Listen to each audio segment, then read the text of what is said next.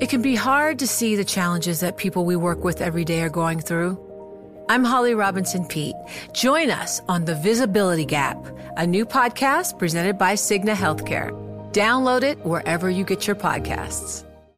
The countdown has begun. From May 14th to 16th, 1,000 global leaders will gather in Doha for the Qatar Economic Forum powered by Bloomberg. Join heads of state, influential ministers, and leading CEOs to make new connections, gain unique insights, and uncover valuable opportunities in one of the world's most rapidly rising regions. Request your invite for this exclusive event at QatarEconomicForum.com. Welcome to the Bloomberg Markets Podcast. I'm Paul Sweeney, alongside my co-host, Matt Miller. Every business day, we bring you interviews from CEOs, market pros, and Bloomberg experts, along with essential market-moving news. Find the Bloomberg Markets Podcast on Apple Podcasts or wherever you listen to podcasts and at Bloomberg.com/podcast. Tomorrow is Jobs Day, an important Jobs Day, of course, as we continue to see this U.S. economy try to reopen here in the face of the Delta variant and, of course, the job situation in this country, the labor market, given that the economy is 70% consumer spending, so it's important to get folks back to work and earning a good wage. Let's get a preview of what we might find tomorrow. David Riley, Chief Investment Strategist at Blue Bay Asset Management. David, what do you expect to see tomorrow from this jobs report, and kind of what are the key issues you're going to be focusing on? Yeah, hi, Paul. You're absolutely right that it is a key report, also because it's arguably the most important data point that we're going to have before the next FOMC meeting on the 21st, 22nd of September. And I think if we get, a reasonable, number, sort of upward surprise, 800,000 plus payroll gain, I think that actually puts the September Fed meeting in play in terms of a potential announcement for QE tapering. If it comes in much lower, 600,000 or so, I think there will clearly be some disappointment. I think the Fed will sort of want to see some kind of more evidence and sort of sit on their hands for a little bit longer until November. So I think it's actually one of those reports where, from a market point of view, it's quite kind of asymmetric. I think the market's kind of inclined to think that it might be a little bit disappointing. The August number often comes in a little bit lower than expectations in previous years. But if it actually comes in, 800,000 plus, then I think we'll see a bit of volatility in the rates market and markets more generally. Because, as I say, I think it puts September Fed meeting right into play. David, I can understand why they would be looking at those two boundaries. On the other hand, and you have a ton of experience as an economist in previous roles at UBS, and that I think that was your degree in economics as well. You must know that this number isn't really exact, right? I mean, the margin of error, I've heard some people say, could be 200 to 300,000.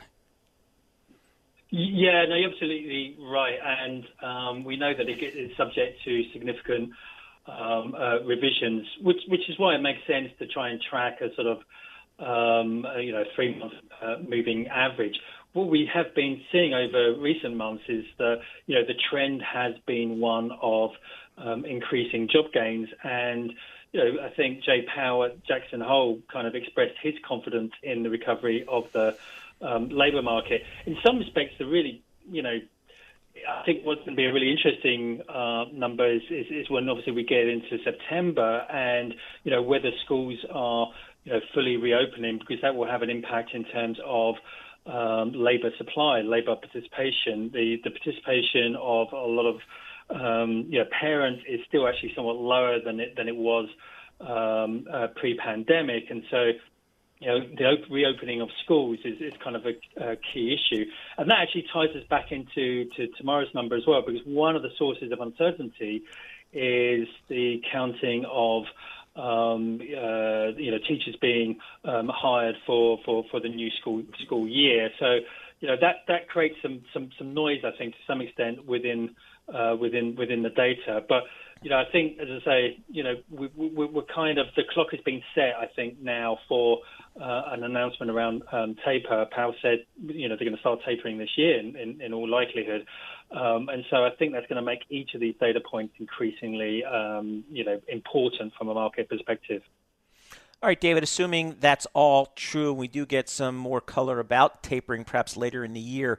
How are you allocating your capital as you think about generating returns? Again, we've had a huge run up here in the S&P so far this year. What do you do for these remaining months here as we look into 2022?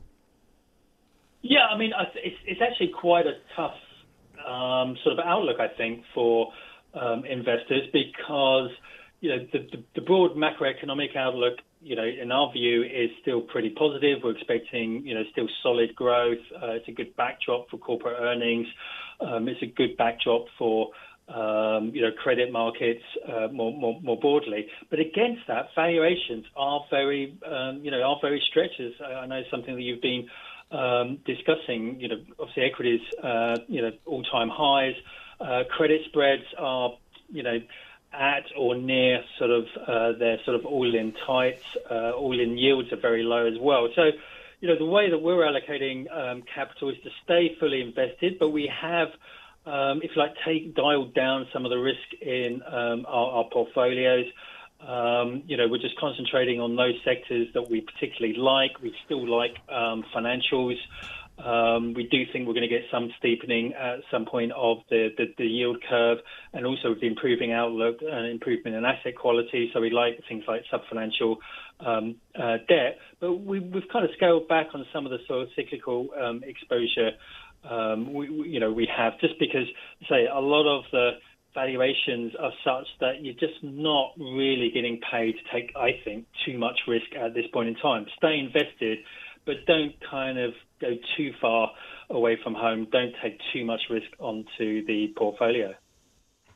David, thanks very much. Great to get your insight in these markets as we hit, yet another record high. I think it's important to be cautious, right? I mean, after all, how many years can you see gains of this size? And I mean, there are some good points to be made still in the long camp, but I think you've got to watch the obvious signposts. David Riley there, partner and chief investment strategist at Blue Bay Asset Management, talking to us about the non-farm payrolls numbers tomorrow. As a reminder, if you're a Bloomberg terminal user, you can type WHIS-GO.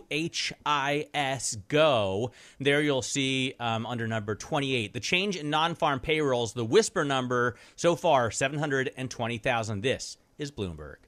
The countdown has begun. This May, 1,000 global leaders will gather in Doha for the Qatar Economic Forum powered by Bloomberg, held in conjunction with our official partners, the Qatar Ministry of Commerce and Industry and Media City Qatar, and premier sponsor QNB. Join heads of state, influential ministers, and leading CEOs to make new connections and gain unique insights. Learn more at QatarEconomicForum.com.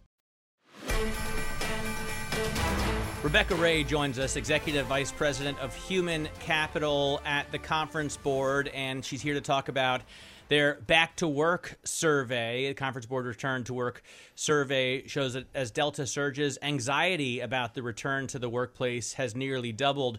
What exactly does this mean? I mean, in terms of anxiety, like my 75-year-old mom is afraid to get COVID, or what kind of anxiety do you mean?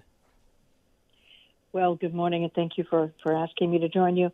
They're very concerned about a few things in particular, and we had seen a decline in the number of people in our earlier very similar surveys indicate that they were concerned about personally contracting COVID or bringing it back home to people in their home.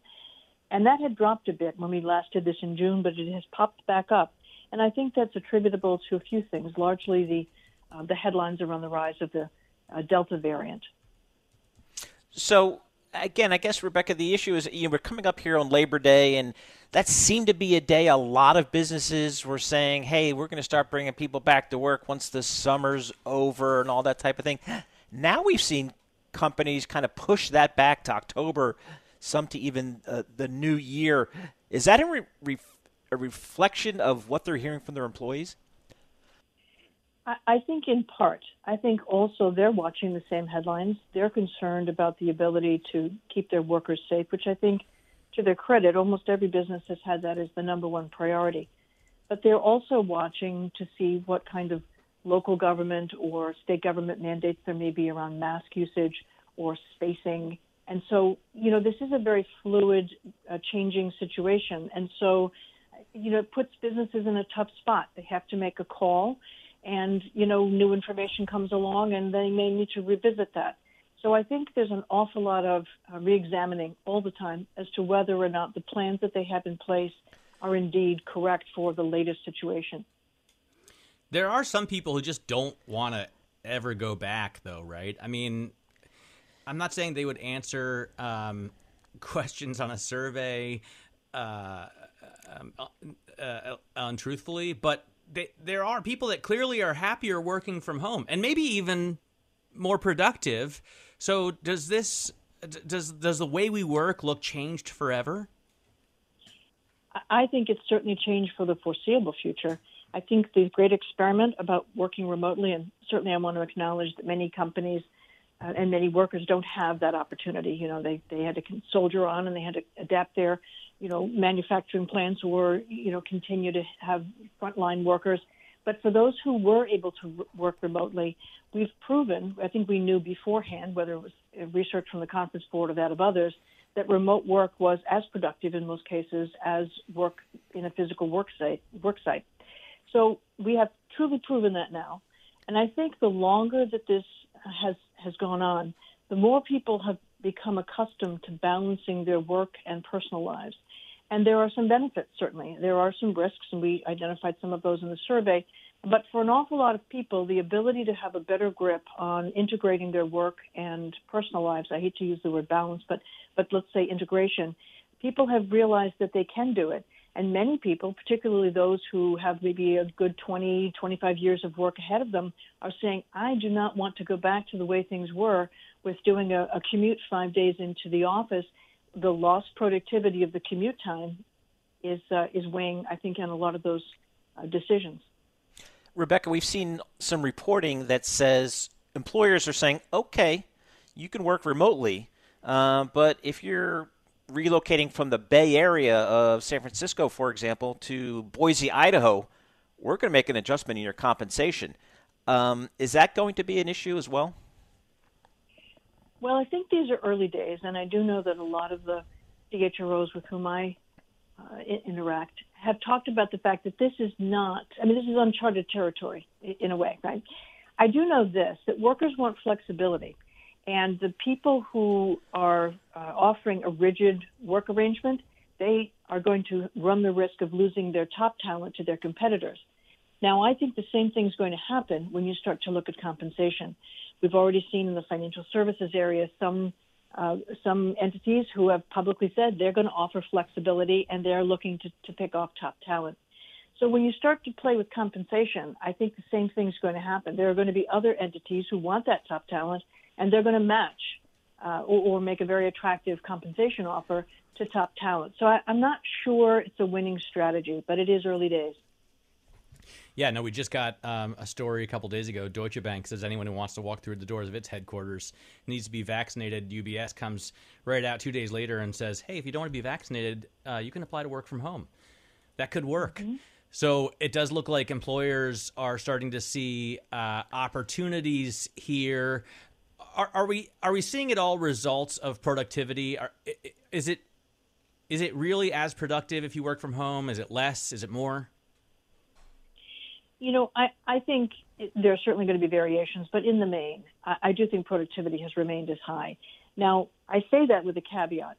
There are some downsides to a continued remote working, particularly when offices are closed, perhaps, and people don't have the opportunity to interact with colleagues in quite the same way. So I do think that we're going to be watching this very closely, but I do think that the concerns around isolation and mental health, the concerns around career advancement, we're seeing in the headlines today even Some organizations are saying, if you're not vaccinated, please don't come to our leadership development center, because this is just not something that you can take advantage of. So, all right, Rebecca, we're going to have to leave it there just because of time, but thank you so much for joining us. Rebecca Ray, Executive Vice President of Human Capital for the Conference Board. Well, with the Delta variant raging in various parts of the country, folks are thinking about maybe staycation might be the call here for this Labor Day weekend, maybe not doing so much traveling. Let's check in with Brian Fields. He's a Chief Commercial Officer for Groupon based in Chicago, Illinois. Brian, thanks so much for joining us here. Again, as we head into this Labor Day weekend, what are you seeing in terms of the experiences that some of your users are looking for? Hey, Paul and Matt, thank you for having me on the show. Very excited to be here. We are very excited about the upcoming Labor Day weekend. And we do believe we can help consumers find something amazing to do in their local communities or wherever they may be. Really, coming out of the pandemic, we all want to get back to experiences that bring us joy and allow us to connect meaningfully with others. As a result, what we're seeing is consumers gravitating more towards more of what they did pre-pandemic, despite what's happening with the Delta variant. So, top trending local experiences at the moment in North America we're seeing are return to trampoline parks and bouncy houses, bowling, amusement parks, museums, and zoos and animal parks. So we obviously have a ton of options available for all this on the Groupon mobile app. Can I get into a trampoline park? Do you have to be a kid, or can I? No. 6'5" adult. I don't know. I don't know if there's any upper limits on size, but you absolutely do not have to be a kid. I speak from personal experience. They're a lot of fun. That sounds awesome. I was thinking you were going to tell us like racetracks or skydiving, but it's actually, I haven't been bowling in so long. I would love to go bowling right now. What about the kind of higher end experiences? What are people looking at on the luxury front? Yeah, so so we think outdoor activities are at the forefront this Labor Day weekend, but we're seeing some other big trends that kind of hit your point on some higher end services. Couples massages, really popular, and we're seeing people are kind of making themselves look better and more conscious about being on Zoom all the time as we use technology to communicate with others more. So looking at services such as Botox and lipo to be Zoom ready has been very popular as well. Hey, Brian, You're just going to let that one lie? I'm going to let that one lie. Dude, I wonder if they could lipo one of my chins. Just get rid of one.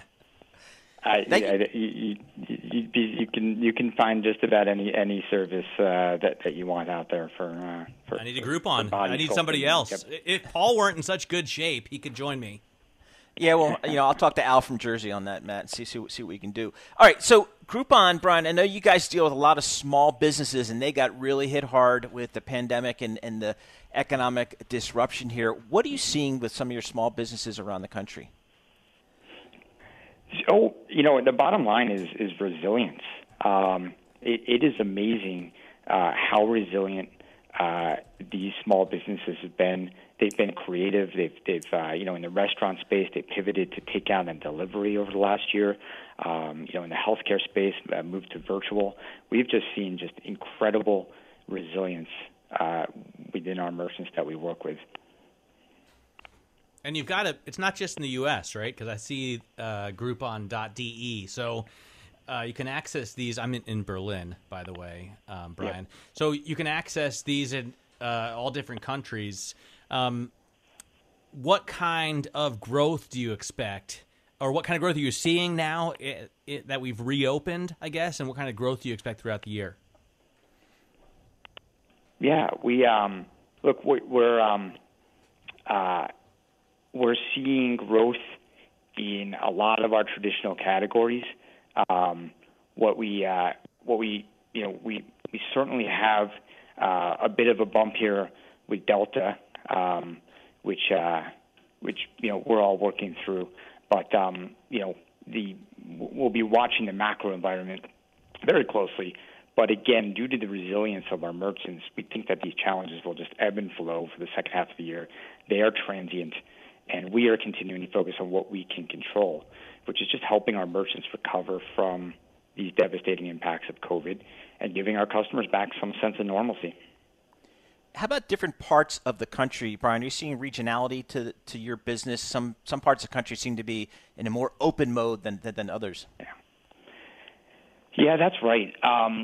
So we've seen this over the last year again as the pandemic kind of has works its way through different regions, but a lot of it is weather dependent, right? So at certain points of the year, depending on where you live, there's the outdoor activities kind of spike up and down. So East Coast colder weather climate right now, it's prime outdoor activity time.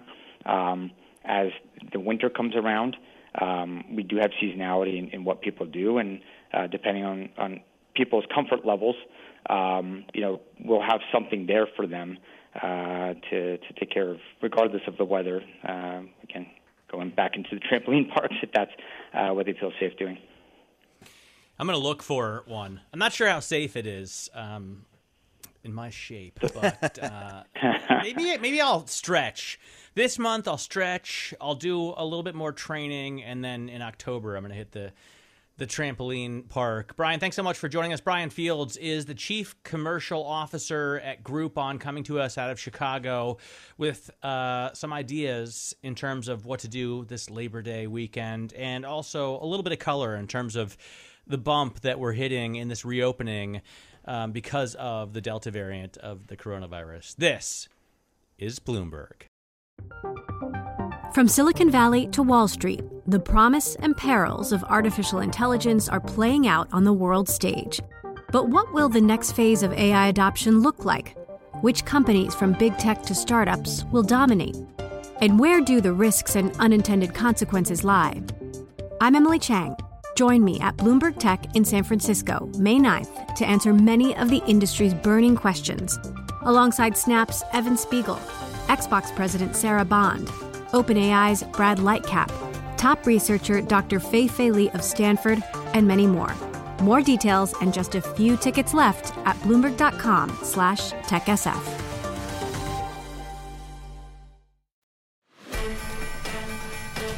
I want to bring in Aleem Ramchula right now. He's a partner and co-head of private equity investing at Developing World Markets, and he's going to talk to us about what they can do for Afghan refugees. Aleem, you have firsthand experience with forced displacement as your family was driven out of East Africa and put into the U.S. and Canada, resettled in the U.S. and Canada.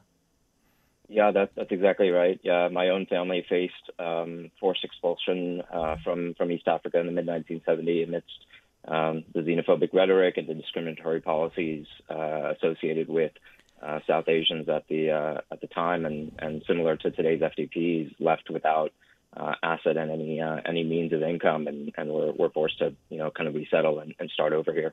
So I just want to point out, so you went on, though, you went to Princeton and then got your MBA at Harvard.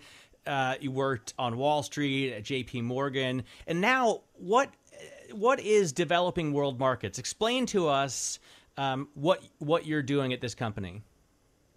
Sure. I mean, we're an impact investment firm, and essentially what that means is that we invest into companies with the intention to generate, measurable, beneficial, and social and environmental returns, alongside a strong financial return. Impact investors operate kind of across the spectrum between capital preservation and commercial return. And our particular brand of impact investing is that we are able to generate commercial returns, commercial risk-adjusted returns, while still generating this measurable kind of beneficial impact on the community and our clients. So, Aleem, we're seeing lots of reporting and lots of video of the refugees from Afghanistan.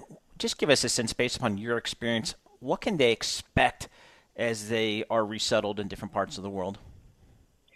Sure. I think there's certainly much of the discussion here in the West has been focused on, the 120,000 Afghans that have been evacuated, in August alone. But I think what many fail to realize is that there were already nearly, 3 million people that were internally displaced within the country, and a comparable number that were outside of the country, right? And because of decades of conflict and insecurity, frankly, poverty, and recent impacts of climate events, across all of the provinces in Afghanistan, we've seen a majority kind of flee from rural areas into Kabul, and kind of again a comparable number in Pakistan, Iran, and in Germany. So they are likely to see significant influxes across the globe, and we'll need to be ready both with humanitarian response mechanisms as well as ongoing kind of economic economic opportunity and livelihood pathways.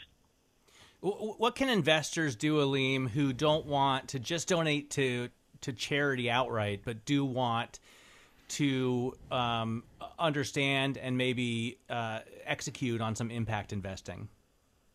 Yeah, it's a great question. I think from our perspective, governments and civil society alone can't be asked to address this issue in its entirety. The private sector needs to be a part of the solution, and I think that the two main elements of this are going to be patient and affordable capital. Right, impact investments. Our space has innovated significantly over the last decade around blended finance models that both align investors' expectations with the return and the perceived risks associated with certain investments. And I think importantly, impact investment actually brings an alignment among stakeholders. We already have a portfolio of investments that has already been serving displaced communities. We have an investment in Georgia that was started by internally displaced populations, and frankly, the portfolio quality and the loans that have been made through some of those financial institutions are performing on par, if not better, than some of the general, kind of general population and commercial loans that have been made across the board. Yeah, that seems, your investing seems like a particularly challenge, Aleem, because in terms of doing due diligence on maybe who you're lending to, who you're investing in, just give us a sense of how your team goes about due diligence in this part of the world, in this part of investing. Yeah, sure. It's a great question. At our firm, we've been active in across 50 countries and 200 financial institutions. So we're very much financial sector experts here in terms of kind of bringing the right parties to the table. We'll certainly look at kind of the profitability and the underlying growth characteristics of a financial institution, but we'll also want to make sure that again there is stakeholder alignment in terms of the types of teams, management teams and boards that we're actually dealing with. And so, we have local country presence, we have kind of on the ground presence, and so are able to actually benchmark all of our investments across the top performing institutions in those countries. And then on top of that, we layer another screen around the social impact and the environmental impact of those institutions, and would want to make sure that we optimize both on the profitability and return characteristics, as well as the impact that each of these institutions are making on their clients. Aleem, thank you so much for joining us. We really appreciate your time. Fascinating topic here, and best of luck to you and your team. Aleem Remtulla, partner and co-head of private equity investing for Developing World Markets. Thanks for listening to the Bloomberg Markets Podcast. You can subscribe and listen to interviews at Apple Podcasts or whatever podcast platform you prefer. I'm Matt Miller. I'm on Twitter at MattMiller1973. And I'm Paul Sweeney. I'm on Twitter at PT Sweeney. Before the podcast, you can always catch us worldwide at Bloomberg Radio. The countdown has begun. This May, 1,000 global leaders will gather in Doha for the Qatar Economic Forum powered by Bloomberg, held in conjunction with our official partners, the Qatar Ministry of Commerce and Industry and Media City Qatar, and premier sponsor QNB. Join heads of state, influential ministers, and leading CEOs to make new connections and gain unique insights. Learn more at QatarEconomicForum.com.